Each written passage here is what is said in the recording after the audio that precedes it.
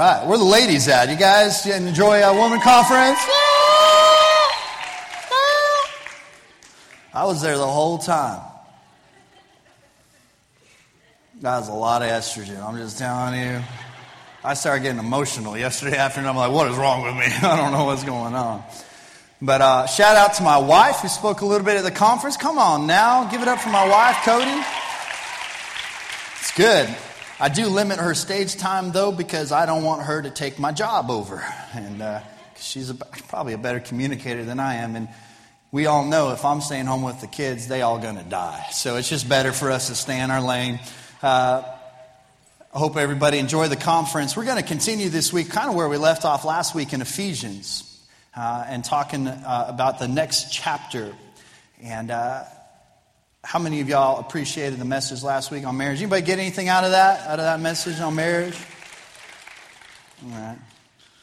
All I got to say is thank God it's Tunday. Some of y'all will get that. Some of y'all won't, but maybe later.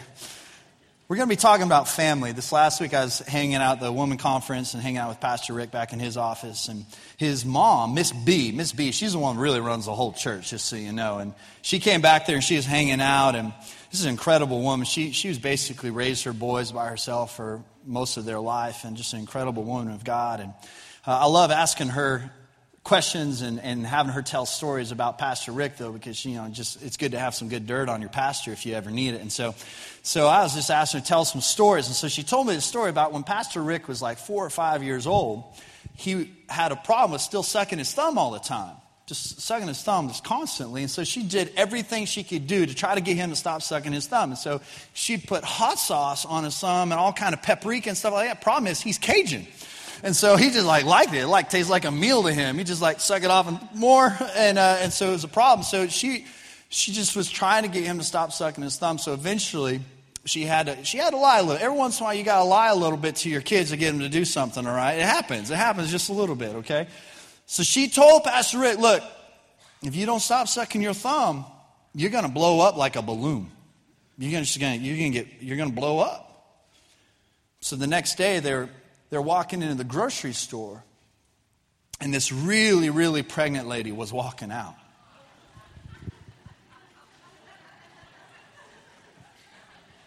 So he just walked right up to her and pointed at her belly and said, I know what you've been doing. Oh, goodness. And that's the man that is leading the entire church. I hope you feel confident. We're going to talk about family. First off, you're never going to have the perfect family. There isn't one. In fact, throughout the Word of God, these incredible men of God, most of them didn't have perfect families. Moses, he spent so much of his time pursuing ministry, he basically ignored his family. David had a son that he could never forgive and get right with, to the point where it divided the family and eventually tore the kingdom apart. There are no perfect families. There's also families that look different than other families. Not any one family looks like another family. There's no cookie cutter formula for what family's supposed to be. We got single moms, single dads. One works, both work. We got some families that do homeschooling, some families do public schooling. The appearance of the family is not really what's important. What's important is how they function according to God's word. And so action supersedes appearance. But wherever you are in the spectrum, what we got to figure out is, how are we building a home and how are we building a family based on the principles of God? More specifically, how are we raising kids to do that? As we finish out Ephesians chapter 5 and headed into chapter 6, it's very important because Paul is laying out this progression of submission. We talked about that last week, how the husbands submit their love to their wives. The wives submit their respect to the husbands. And this week we're going to talk about how important it is that the kids submit to the parents. And the reason why that's so important is because if your kids will not submit their hearts to you, there is a really good chance they might not submit their hearts to God. Because God has set up that in the structure. Ephesians 6:1, that's going to be the text we're going to kind of build from today. It says, children, obey your parents in the Lord, for this is right. Honor your father and mother, which is the first commandment with a promise. Okay, so young people, we got to listen to this. There's a promise that comes with this, that it may be well with you and you may live long on the earth. And you, fathers and mothers, do not provoke. Okay, this literally means don't lead through a domineering and thoughtless spirit. Don't provoke your children to wrath, but bring them up in the training and admonition of the Lord. Okay, so every parent loves that part, like, yeah, submit and honor so you don't die, so you live long and have a good life. But what we have to look at as parents is that second part where it says, look, what are you provoking your kids to? Are you provoking them or encouraging them towards a life that is Christ-centered and centered around the things of God? Are you provoking wrath in them that pushes them away from you and away from your influence to point them towards God? So we're going to look at that. Proverbs 24:3 says, homes are built on the foundation of wisdom and understanding. And anytime you're going to talk about homes, you can talk about this verse. Because the bottom line is this: healthy homes, healthy kids don't happen on accident. They don't just happen without trying. They don't happen without you being specific and being intentional and gaining understanding and wisdom and then applying it within the home. Last week we talked about these two laws that exist between a husband and wife. And one of them was the law of priority. That you put them as a high priority in your life. And the other law is the law of pursuit. And this applies with our kids as well.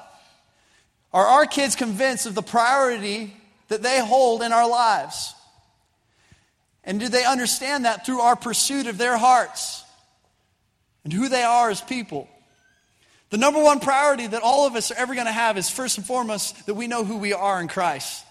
That we understand what He says about us and grow in an understanding of His love. And then second, if you're married, it's how that pours over into your spouse and pours over into your marriage. And then it's your kids, though. Do they believe the priority that they hold in your life? Do you know what the first command was that God actually gave to Adam and Eve? It happened before they even got out of the first chapter in Genesis. This is what He said. God blessed them and said, have many children and grow in number. By the way, this is the only law that we have gotten right as a human race. Like, it's the only rule that we've done good at this. Like, especially here in Cabot. We know how to have some babies up in Cabot. Now, we have learned that there is more than one way to grow the kingdom of God and fight terrorism, and that is in the bedroom. Come on now. We are nailing this thing. But the question is, what do we do with all the kids once we have them? Because we got a lot of them. God said, get married, have families, have kids. And we have done that. Went from Adam and Eve to 7.5 billion people. But how are we raising them?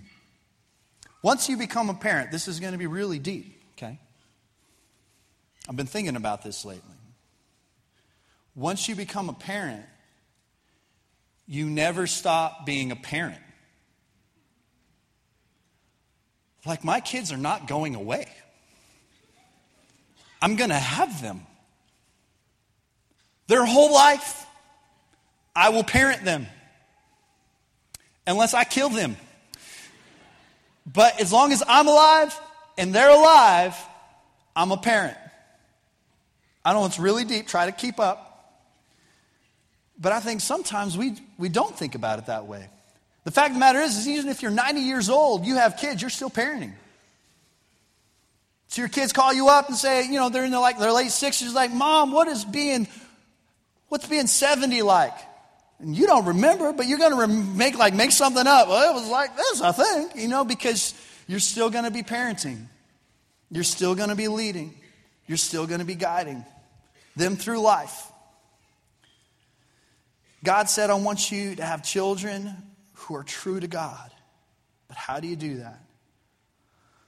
What's my role in raising kids that stay close to the heart of God? A couple weeks ago, I was walking out of Starbucks, a.k.a. my office, because I spent a lot of time there.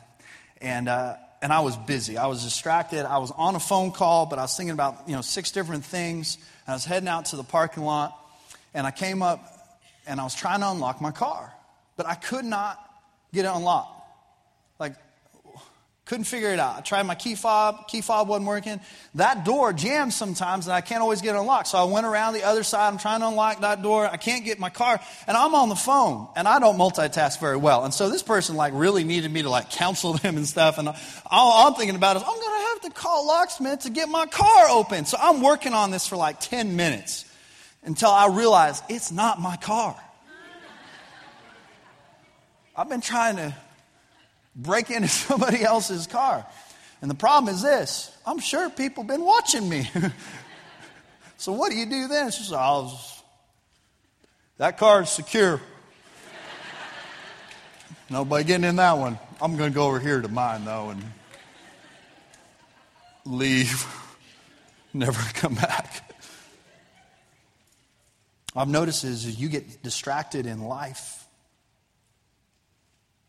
And you forget where you're supposed to be as a parent, you will start working on the wrong things with the wrong people that aren't yours. You'll spend your time and your energy focusing on the wrong thing with the wrong people in the wrong place when God says, I've already given you something to focus on, and that is your home. And that is your marriage if you're married, and that is your kids if you're raising kids. The truth is your kids are going to grow up with a lot of options of who they're going to serve. First point I want to talk about, I think these are things I'm learning. You've got to decide what will be at the center of your home. You've got to decide what's going to be at the center of your home. Because in life, we all have a tendency to drift. If you love the Lord with all your heart, at different points, you're going to drift a little bit. You're going to drift away from center. And there's going to be some things in your life that are going to be very close to you. There's going to be some things in your life that are a little further, and then some things that are a lot further away from you. But the reason why it's important to ask the question, what is at the center of your life? Because whatever is at the center of your life is going to be what you worship. Whatever is at the center of your life is going to be the thing that you're pouring the most time, money, and energy into.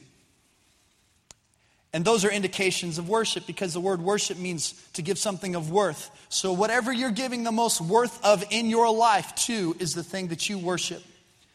And the question is this: is that a good representation and model for your kids to watch? Because the things that your kids are going to have as options to put at the center of their life are going to be things like friends and peer pressure. Things like sports, school, family, career. Just having fun, buying stuff, materialism. And there's nothing wrong with any of those things. But none of them should be at the center. Because none of those things will hold your life together when your life starts to fall apart. Because in the end, if any of those things are at the center, they will fail you. Because none of those things are eternal. And none of those things give you an everlasting hope. Only Jesus can do that.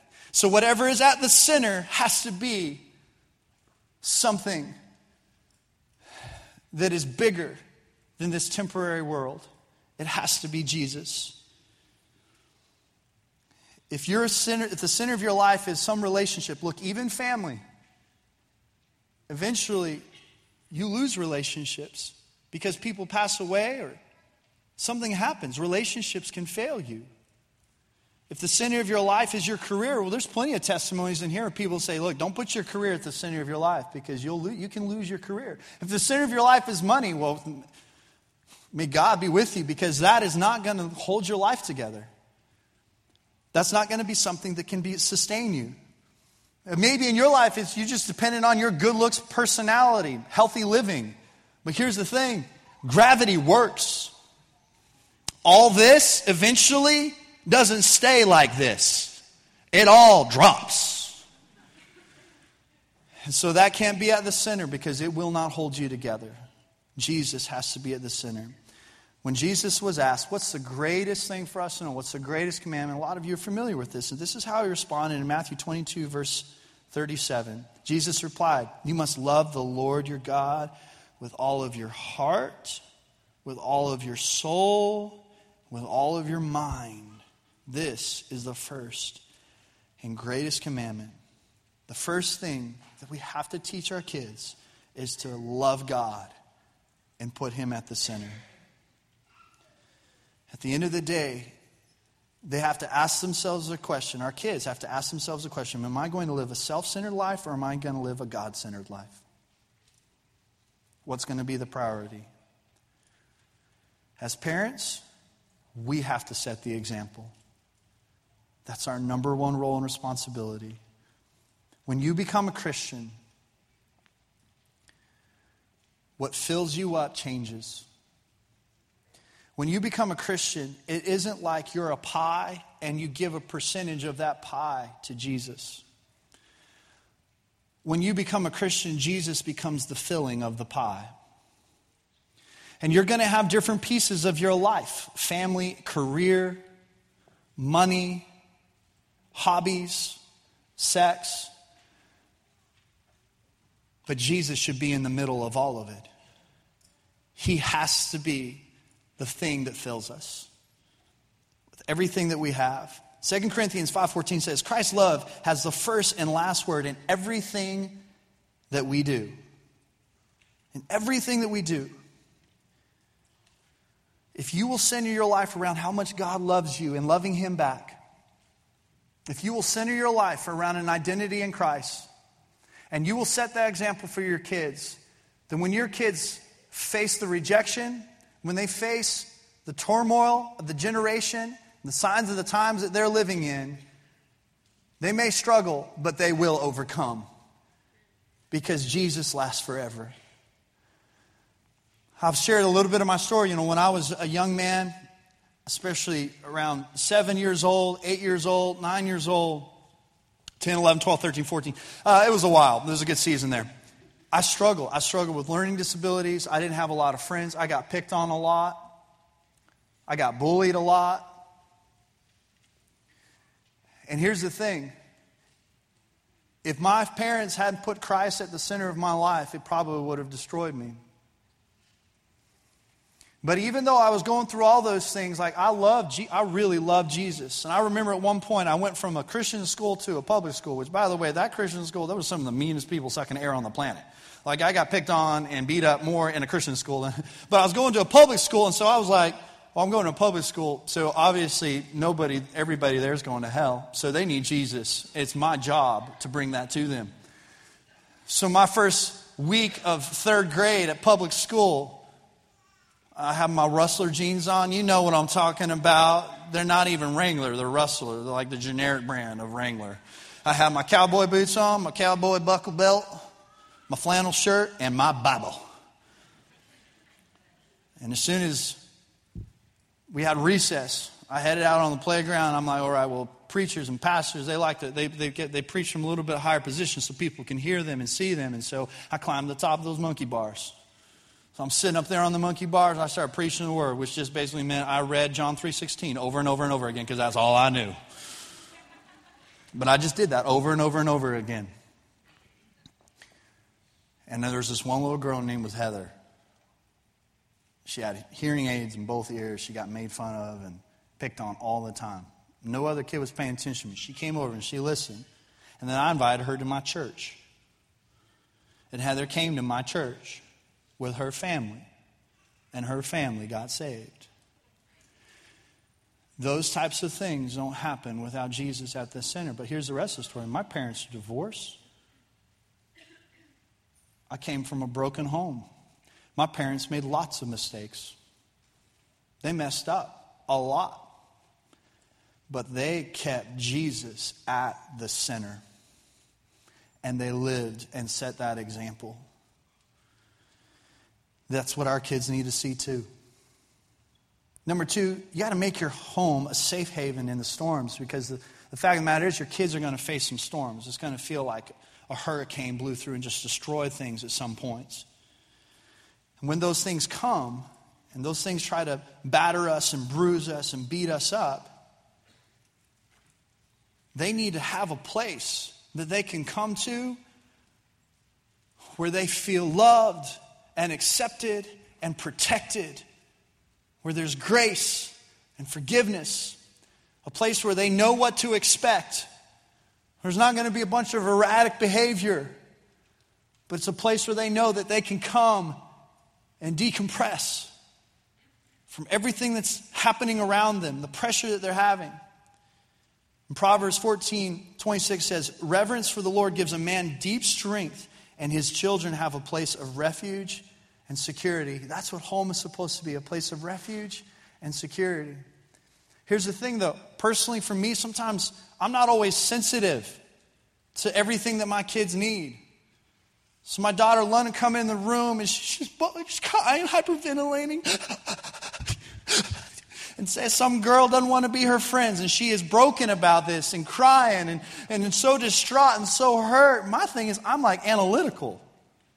I'm like, look, this is stupid. When you're 18, you're not even going to remember who this girl was. She probably doesn't have anything going for her anyway. She's going to wind up in juvie at some point or another, obviously. And so you don't even need to worry about whether or not she wants to be your friend. Let's get some rock. Come on, girl. Then that's not what she needs. She needs me to love her and listen to her. Because where she's at, that's just all she sees. There's two storms that all of us go through that our kids are going to face. These are probably the biggest ones. One is failure. They're going to experience the storm of failure.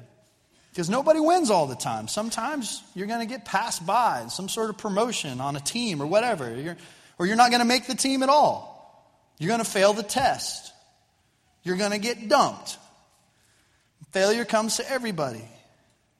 Look, your kid is going to strike out. I know you think that they're going to make it to the big leagues, but there's a good chance they're not. They're going to strike out. They're going to sin. They're going to be rebellious at one point or another. They're going to take your car out and wreck it. They're going to shave the cat. It only happened once, but it sure was funny. It was good. They're going to do stuff that drives you crazy. And when all that happens, how are you helping them weather the storm?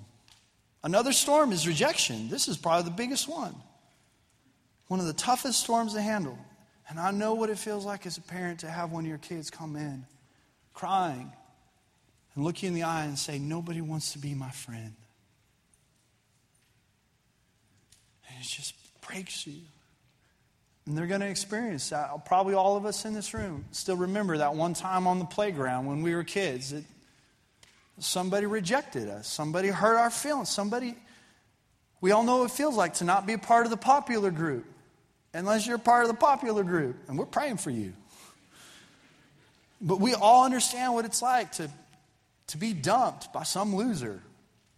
We understand what those things feel like. How are we helping our kids have a place of safety where they can experience those storms and still feel loved and accepted? There's 4 things. This is not like if you do all these things, everything's going to be perfect, but I think they could help. First of all, you got to hear them. You got to hear them. Don't be so quick to come up with the answer and the solution to the problem they're presenting, but just listen. And then ask more questions. Even if you feel like you've got the answer, just listen.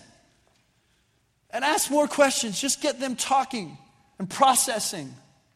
Let the Holy Spirit bring revelation that'll help them. But just hear them. Listen to them. Also, you got to hug them. Hug them. You've got to express affection. I know some of you are porcupines. He's like, hey, just stay away from me. Don't touch me. And dads have a problem with this too. Here's the deal, dads. They're looking to you as the example of their heavenly Father. They need to feel the embrace of their Heavenly Father. They're looking for you to demonstrate what the Heavenly Father would do for them in that place of weakness and hurt. To show that affection. If it's a hug, it's rubbing their back, tickle them. My kids love to be tickled. We have tickle attacks all the time. They just beg me for it. Dad, give us a tickle attack. I don't get it. I'm like, oh, that is weird. But I will tickle them. And my goal is to get them to pee their pants by the end of it. I'm like, it's on, but it's going to be a mess. You're going to have to change your britches. But affection, just affection. Love them and then help them. Give hope to them. Work as hard as you can to find solutions. But here's the biggest thing. The homes that are in the most trouble are the homes that aren't getting help outside of the home. The homes that are struggling the most are the homes that say, no, we got this. We got this. We don't need to ask anybody else. We don't need to talk about this to anybody else. We got this. Or even worse, the homes that just say, what problem? There's no problem. We don't have a problem. Look, the reason why we need the body of Christ is because there are other people that have done this and they've done it better than you and they're ahead of you in life and you need to ask them how to do this. The reason why we have life groups is because we weren't designed to do this on our own. And at one point or another, you need to sit down with another couple who's raising kids and just cry together because you don't know what to do. But be willing to get help. And that segues great into my next point. You got to humble yourself. Humble yourself. This may be the most important thing that I communicate today. Because what I notice is in too many homes, the kids don't want to honor and respect and submit to their parents because their parents have no influence with them. As parents, we are leaders. Leadership is influence. Leadership is influencing somebody to do something that they don't think that they want to do and then make them believe it was their idea all along. And that's what you do with your kids. The greatest influence you will ever have and keep, first and foremost, is with your spouse if you're married. And second to that, it's with your kids. And if you are losing influence with your kids, there is nobody to blame but you. But you have an opportunity. And one of the ways that I feel like so many parents lose influence with their kids is they are not willing to admit when they are wrong. When they blow it. When they yelled too loud for too long or said something they shouldn't have said or just overreacted, whatever it is. And sometimes, so many times, one of the strongest, most powerful positions that you can have before your kids is on their level, looking in their eye and say, Daddy is sorry. I shouldn't have done it that way. I didn't need to yell like that. Are you wrong in the discipline? Maybe not, but the way you did it might have been totally jacked up. And if it's wrong, admit it. Sometimes the best thing you can ever do is walk up to your teenager and ask them, hey, how can I lead you better? How can I influence you better? Do that to your teenager. They're going to look at you like, what? Who are you? What did you do with my parent? And then listen. Listen. Ask them. How can I lead you better? How can I influence you better? I can tell there's some things I can probably work on that help me understand what those things are. And here's the thing. Their answers might be totally off. But guess what? It's their reality. Because it's their perspective. And their perspective is their reality. And our role as parents is to do everything we can to help change the perspective of who we are so that we can have influence to point them towards Jesus. But you got to be willing to humble yourself if you're going to do it. Admit when you're wrong. Are y'all out there? It got really quiet up in here. Because here's the thing. At one point or another, there's probably going to be some brokenness around your home. And you need to lead by example in humility and forgiveness. The truth is, every home breaks at one point or another. It either breaks because of death or it breaks because of divorce. And you as parents need to be setting the example for how you handle that brokenness. We have a lot of divorced families, a lot of kids. They're growing up with step parents. You set the example for the grace, the love, and forgiveness that's on the field, especially towards your ex, and especially around your kids. The text, the phone conversations, those things, look, some of those wounds will go deep. And if you're not setting the example of Christ's love and forgiveness and grace and humility around those people, your kids are going to follow your example. And you don't want to create a generational trend. It's definitely not worth it. The last thing is this. Enrich the spirit of your home. Enrich the spirit of your home. This is the difference between being demanding of respect and honor versus speaking out of a tree of life and encouragement. It's the difference between you being in a place where you're saying you will respect, you will submit, you will obey.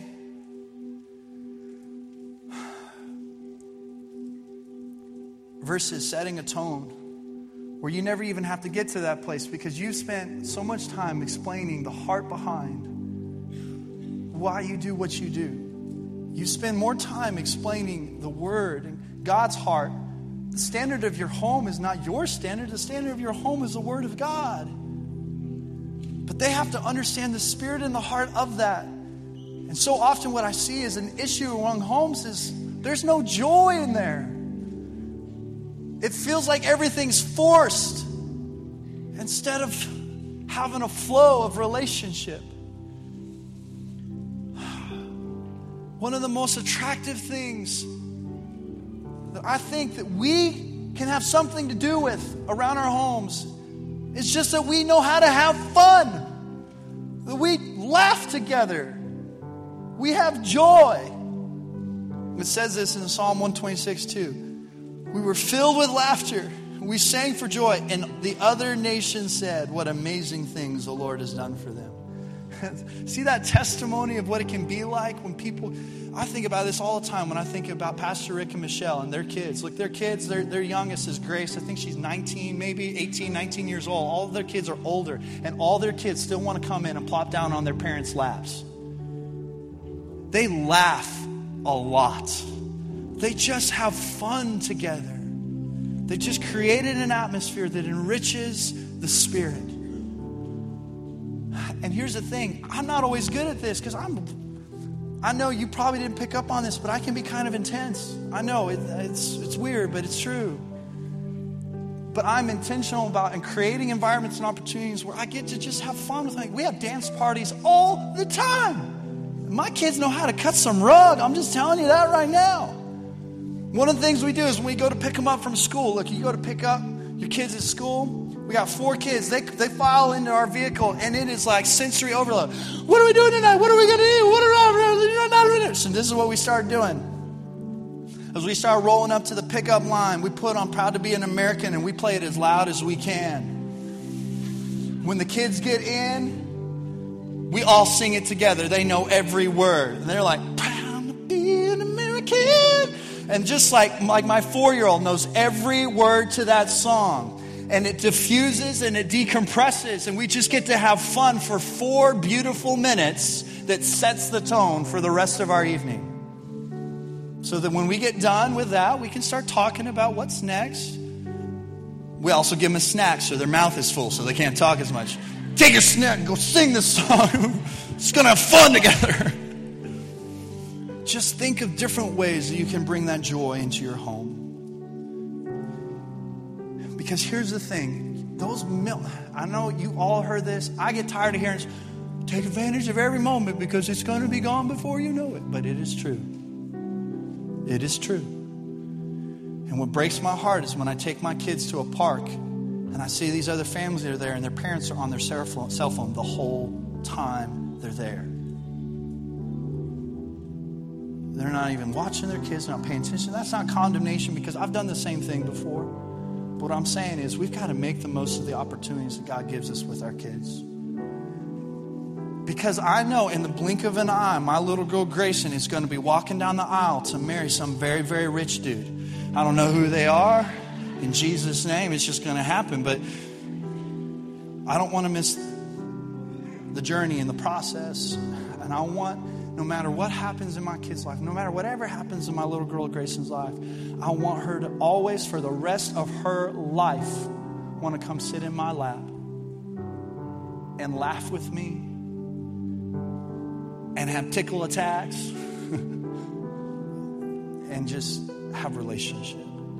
And I believe that by the Spirit of God and by His grace, He can help us as parents to have these kind of relationships. I think this should be a good prayer of our hearts. And in this, it's talking about the day and age that Joshua was in, but you could apply it very easily to the culture that we're in. This is what it says in Joshua 24. And if it seems evil to you to serve the Lord, choose for yourselves this day whom you're going to serve. Whether it's the gods which your fathers served, or what your culture is serving, or what your country is putting as a priority, or what the friends around you are putting as a priority, or having the full schedule with 18 different sports and all those types of things. Whether it's the gods that were served on the other side of the river, the gods of the Amorites, in whose land you dwell. But as for me and my house, we're going to serve the Lord. As for me and my house, God is at the center. Because God is the only thing that's going to hold it together. It's Jesus. Amen? Let's pray together. Let's close our eyes, bow our heads. If you're a parent in this room, would you just lift your hand for me? I want to pray for you. Anybody that's raising kids, no matter what age they are, if you're raising kids in this place. Father God, I lift up every parent in this room.